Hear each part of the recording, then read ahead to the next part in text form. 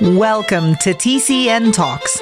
The goal of our podcast is to provide concise and relevant information for busy hospice and palliative care leaders and staff.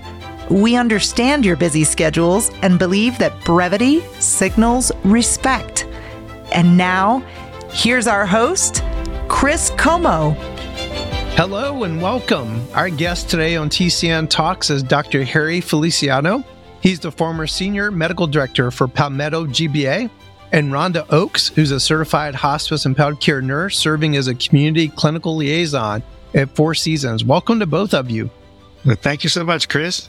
Yeah, it's good to have you both. Well, first off, Dr. Feliciano, what does our audience need to know about you?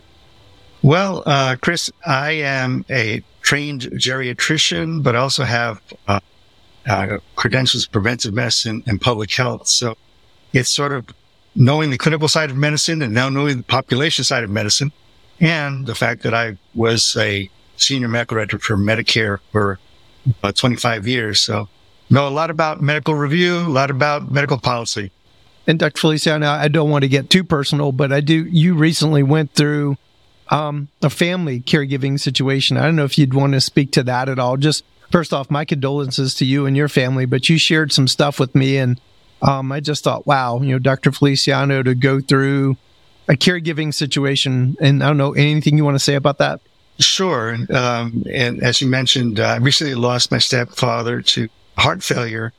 And it's challenging to go through the process from the caregiver end of things and understanding what the system's supposed to do and what actually happens.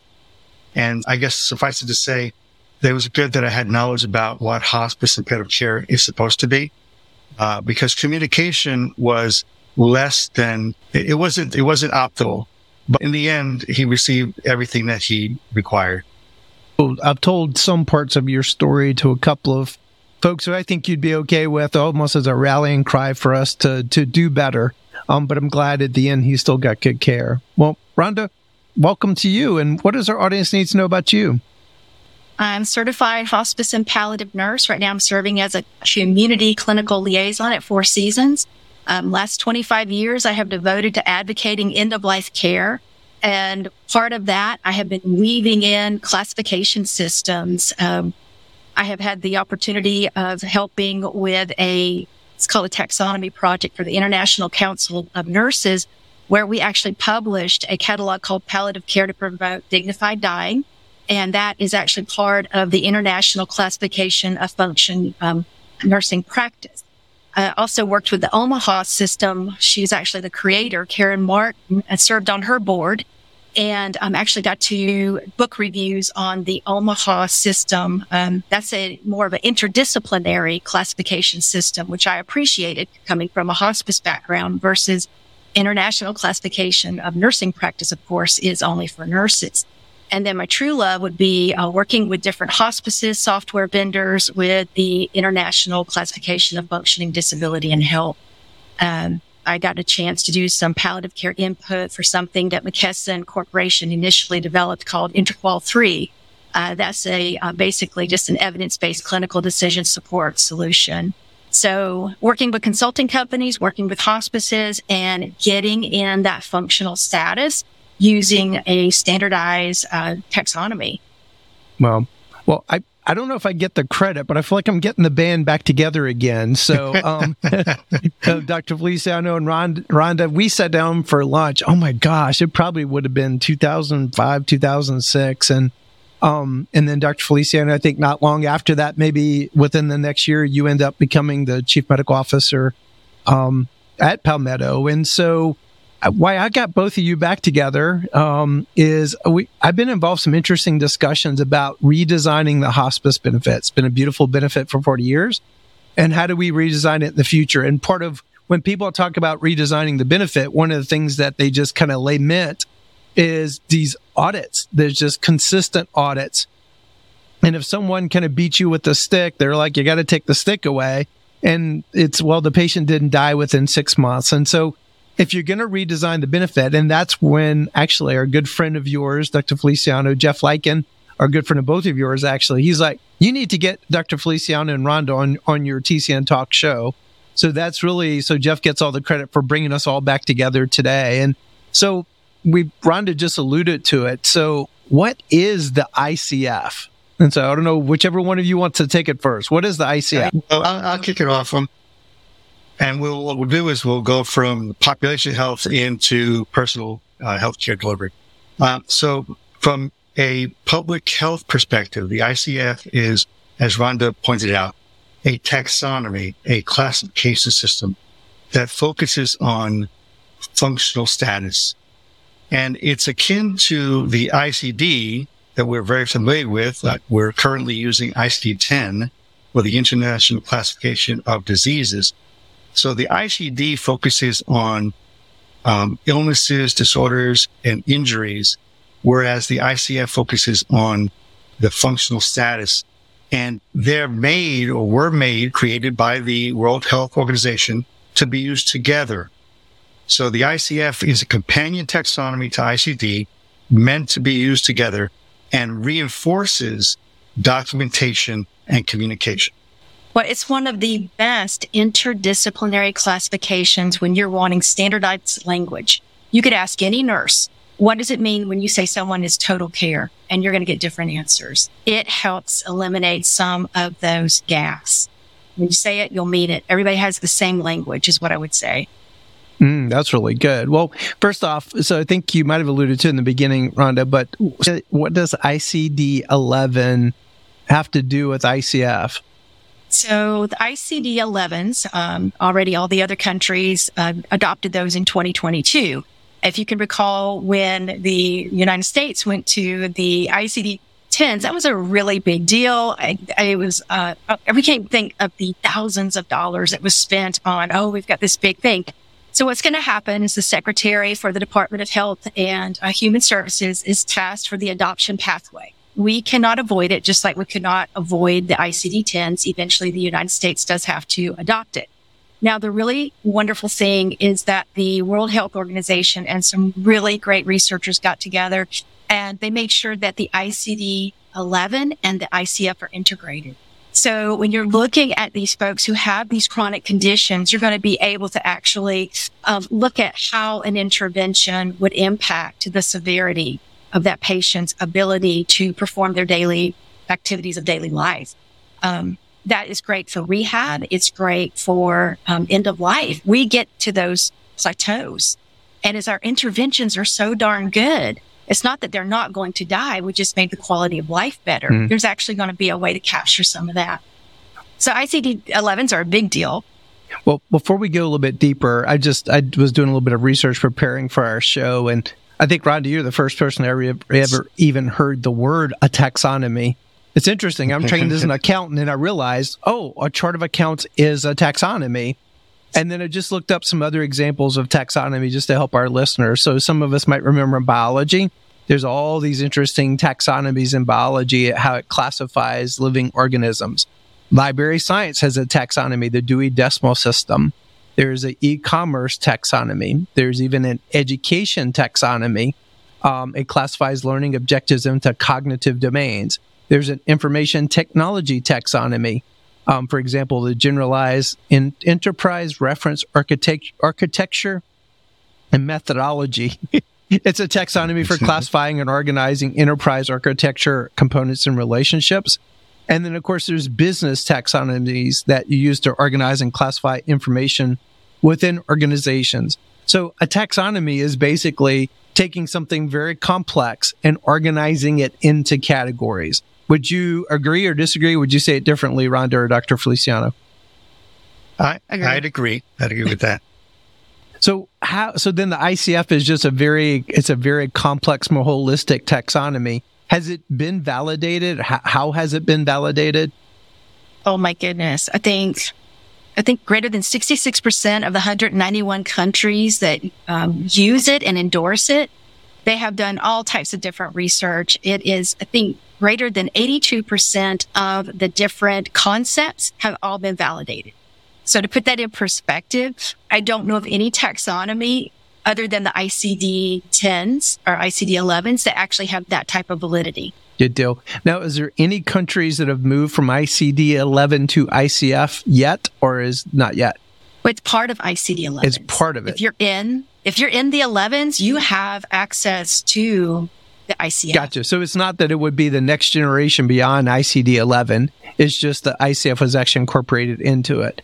So, but does America have a date where potentially we're going to go to ICD-11, or is it still to be determined? I mean, the only thing they have out there is I call it that runway that you could see where it talks about by 2027, we have to have a plan. We have to have adoption. Considering we're coming up in an election year next year, it's going to be interesting. It just depends on what the agendas are and how fast they want to get us there. Well, let's start bringing it down very practical for our listeners. And so what are some practical ways hospice palliative care leaders and staff can and should be utilizing the ICF? Dr. Feliciano, you want to take that high level on all the different areas, and then I'll go deep if we want to. Sure. So, Chris, from a management perspective or from an organizational perspective, the ICF is critical to strategic level thinking, management level thinking, and operations thinking.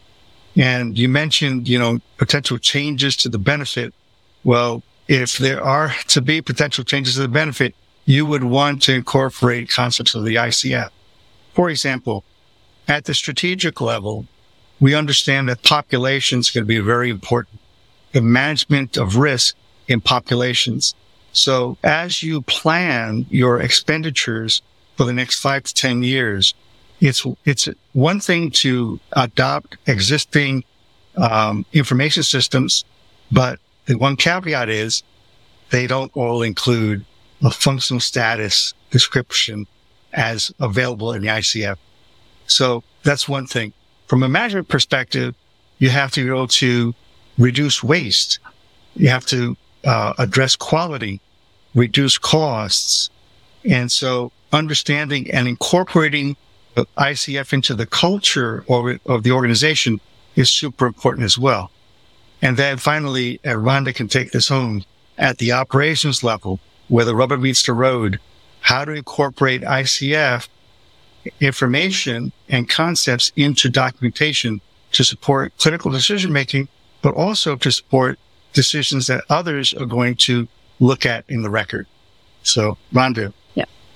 A really good example is you could take dementia. That is a very large population of what we're going to be serving. And I've watched hospices over the years. You talked about the failure to thrive. And sometimes our dementia patients are kind of somewhere in there, that ballpark. But if you have a bed-bound patient, you'll hear a lot of hospices during IDG talk about they're bed-bound. They've been bed-bound for 3 months. I would challenge you to use the ICF to show the mobility in the bed, purposeful bed-bound movement versus non-purposeful. Can they move side to side, up and down? Can they throw those bolsters out of the bed? And there is incremental decline that comes as the dementia progresses and their functional status declines, that you could show those really tiny things that PPS will never capture. Rhonda, you just blew my mind with that comment about just, bedbound, but then there's a whole nother level of complexity, but thought process the ICF gets. How do you educate nurses on something that feels so deep and maybe even more complex? It's actually what they were learning and went to school for. It is back to basics. It's like, forget about the check boxes, forget about charting by exception. I want you to look at this person that you're taking care of and be really present. I mean, I think everyone who goes into TCN knows about being intentional, being present during a visit. And you look at that person. One thing we get blindsided on is when someone says someone needs total care versus I restrict that person because of time issues. So you have to be intentional, and you have to give that patient and that family, are we doing the care because this person cannot do it? Or you only have 30 minutes and it really takes them an hour and a half to bathe themselves? We really have to get into restrictions versus limitations, because that changes the whole prognosis for our providers who are trying to make those prognoses based on what we're seeing at the bedside. So, Rhonda, just listening to you, it seems like folks that have a little bit more of the pathophysiology, or maybe someone like a physical therapy background, maybe a doctorate in physical therapy, does it take that level of competency? No. So just speak to that a little bit. So we have taught hospices, certified nursing assistants across several states how to use the ICF when they're doing ADLs with their patients. I can just, I'm having flashbacks to hospices in Michigan, Ohio that we've helped. And it was really those nursing assistants who got in there, and everyone's like total care, and they used those tools. And I'm talking simple. We're looking at, can you walk? Can you transfer? Are you able to feed yourself? And there is no impairment, minimal, moderate, severe, or complete. And it is literally, Chris, I'm talking like there is a scale for what quantifies this person is now total care. And it's fast and dirty. Did you build those into the EMR, Rhonda? They can be built. There's some folks who, I call it, they hijacked their EMR and they build off of, they give you text boxes or charting by exception, and they'll build off a couple of areas on just ambulation. If you look at the PPS, take the ones that matter most, and this is what Dr. Feliciano taught me, ambulation and transfers, and then we'll get into nutrition. But when you start losing the ability to walk, the hazards of immobility that every nurse knows, those things will start happening. Same thing with transfers. And then we confound that problem with nutritional status. You can start with those three pieces of an ADL baseline, and you track those over time. And you're either going to see, Dr. Feliciano, you go into this deeply, was they continue to decline, they plateau, or it was reversible, and hospice does graduate. Yes. And Chris, one of the things that I've often spoken about is discernment, right? Or the ability to tell when 2 points are different. And let me try to explain this a bit better. The human eye can see with a certain resolution. And when two objects or 2 points are very, very close together, you'll view them as one. But when you're able to really separate those two, then you see them, the individual characteristics, and can describe them better. So right now, without ICF, everything looks the same. There's no discernment. And with ICF, you can clearly see, this individual or this population is different than this other population. And that makes a big difference in planning and also risk. Thank you to our TCN Talks sponsor, Delta Care RX. Delta Care RX is also the title sponsor for our May and November 2023 Leadership Immersion courses. Delta Care RX is primarily known as a national hospice, PBM, and prescription mail order company. Delta Care RX is a premier vendor of TCN and provides not only pharmaceutical care, but also niche software innovations that save their customers time, stress, and money. Thank you, Delta Care RX, for all the great work you do in end-of-life and serious illness care. Good deal. Well, let's kind of look with an eye towards the future. And so what are some futuristic ways that you can foresee ICF could be utilized? And then maybe even try to think through also what might be some implications, maybe some systemic implications if people start utilizing ICF in more the futuristic ways. Well, I can just kick off here. We're all hearing now about artificial intelligence. And it's like, oh my gosh, artificial intelligence, the computers are taking over. Well, no, artificial intelligence is very simply the application of structured information, structured classes of information, and using a computer to help you to anticipate and predict outcomes. So, for example, with the ICF, because it's very structured, well-defined, well-accepted, and can be implemented using computers or digital media, you can begin to capture classes of information and then over time develop concepts. And those concepts are the inputs to a knowledge base and AI. And so, in the future, right, you can have, to boil it down, you can have an intake that utilizes ICF classes of information, and based on an existing knowledge base, understand what the likely outcome is for this individual. Wow. And better plan. Remember when we didn't have the information just, I would say 15 years ago, and then all the research showed that if especially a dementia patient, if they had a fractured hip, typically there's like almost a terminality of 1 year. they started having this prognosis. Fractured hip in a dementia patient is a really big deal. The ICF can literally stratify some of that population. It's like you'll start seeing these pockets. There's going to be like, this is what we call the happy path of dementia. And here's the outliers. And we know these items here, if this patient experiences the infections in addition to the aspirations, is going to hasten, if you will, their prognosis. If they're having the best care, that gets into those health determinants and social determinants of care. If they have that family, Chris, we don't capture that. And it's not that they're not dying. It's just that loved one sits for 2.5 hours and feeds them 3 times a day. They spent 50% of their time getting the nutrition into that loved one versus if the person can't feed themselves. So, the weight loss continues faster. ICF can capture some of that. I think that was what was fascinating for me. We can't capture that. Well, as we kind of go into the final kind of moments here, so if I'm trying to put myself in the shoes of hospice, palliative care leaders and staff, and they go, okay, this is fascinating. How do I learn more about ICF? Where should they start? How do they take kind of from today and start becoming just better educated, a better utilizer of ICF? What would you both say? Well, I would start with the World Health Organization has a website. And the website really goes into detail, a lot of detail about the ICF.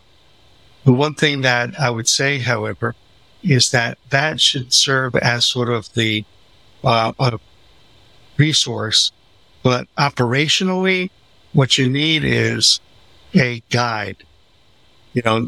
Someone who understands what the ICF is and also understands process engineering. And because we, as human beings, if we're introduced to a great idea, we're excited about it and want to implement it all at once. But in the best of circumstances, what needs to happen is select a class of patients that you really are struggling with or that are really important to your business. For example, while I was at Palmetto, what I did was I created an LCD that focused on neurological conditions that use the concepts of the ICF. And the reason I did that, the reason Palmetto did that, is to give the ability for hospice organizations to use the ICF and to have it within the framework of, hey, this is what this policy was written for and is really trying to promote. And some actually did, and there's actually a publication in the Journal of Hospice Palliative Care Nurses from a hospice in Georgia that implemented the ideas and utilizing the ICF specifically for a Parkinson's patient that's described. So, if anyone's interested in that, I would seek out that reference. That's great. We might be able to provide that reference. Rhonda? I think that was the big thing is if you struggle with dementia, I know sometimes that's hard. And I hear folks talk about failure to thrive. If you will make it simple, ADL baseline, can they walk? Can they transfer? A lot of folks don't know. Each of you could try this today. If you don't have any restrictions or limitations, you're sitting in your chair, get up without using your hands. If you have a strong, healthy core, you can get up out of your chair without using your hands. If you need to push off, if you need to rock, if you need to use a cane or a walker, you have some restrictions and limitations because of your body function. It's as simple as that, Chris. We could teach it. That's awesome. Well, Dr. Feliciano, Rhonda, any final thoughts? Well, for me, I would say that when it comes to communicating functional status and its relationship to costs and health outcomes, it's important to have a common language. The ICF is that common language. I have to agree. Going across really the United States, I have always heard folks thinking they're all talking about the same thing. You taught me we're having a cat, Chris. And everybody thinks we're all on the same page and we're saying the same thing. And we are all, I've got a purple cat, you've got a Persian, Dr. Feliciano, you got a tabby. We're not on the same page, but we all were. We all thought we were talking about the same cat, but we're not. Yes. And it's like, that's exactly the ICF eliminates that possibility is what I would say. Wow, that's pretty profound. Well, Rhonda, you actually picked the quote that we're going to close the show. And thanks to both of you. And I really do hope that the band is back together again, because I think there's some good work to be done in this area. And we'll keep talking about that. But the quote that Rhonda chose is a great quote. It's by George Bernard Shaw, and I think it really gets to the point of this podcast today. The single biggest problem in communication is the illusion that it has taken place. And in many respects, the ICF can start bringing some clarity. Well, gosh, we thought the patient was appropriate or whatever.